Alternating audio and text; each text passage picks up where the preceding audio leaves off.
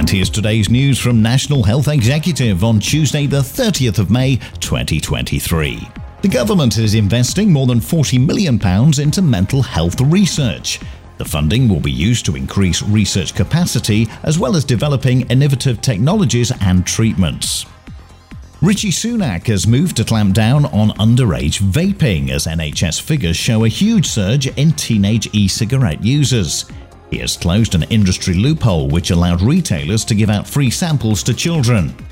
And new clinical guidance is set to improve eye care services and improve waiting times for patients. Ophthalmology is currently the busiest outpatient specialty in all of secondary care, making up nearly 10% of the entire waiting list.